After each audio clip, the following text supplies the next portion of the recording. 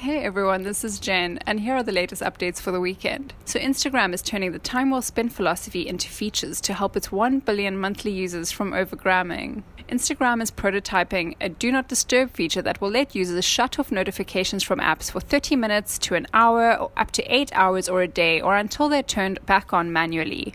It's also rolled out its You're All Caught Up feature in the feed, which will help users to stop endlessly scrolling in search of new posts that are scattered by the algorithm. And in the next update, Captivate, with an 8, is making its influencer database available for free. So through the free product, marketers can look through the 1 million plus influencers indexed on the platform and search for personality archetype, content type, location, and more. Plus, Captivate is offering demographic and brand affinity data about an influencer's audiences. And here are some cool stats.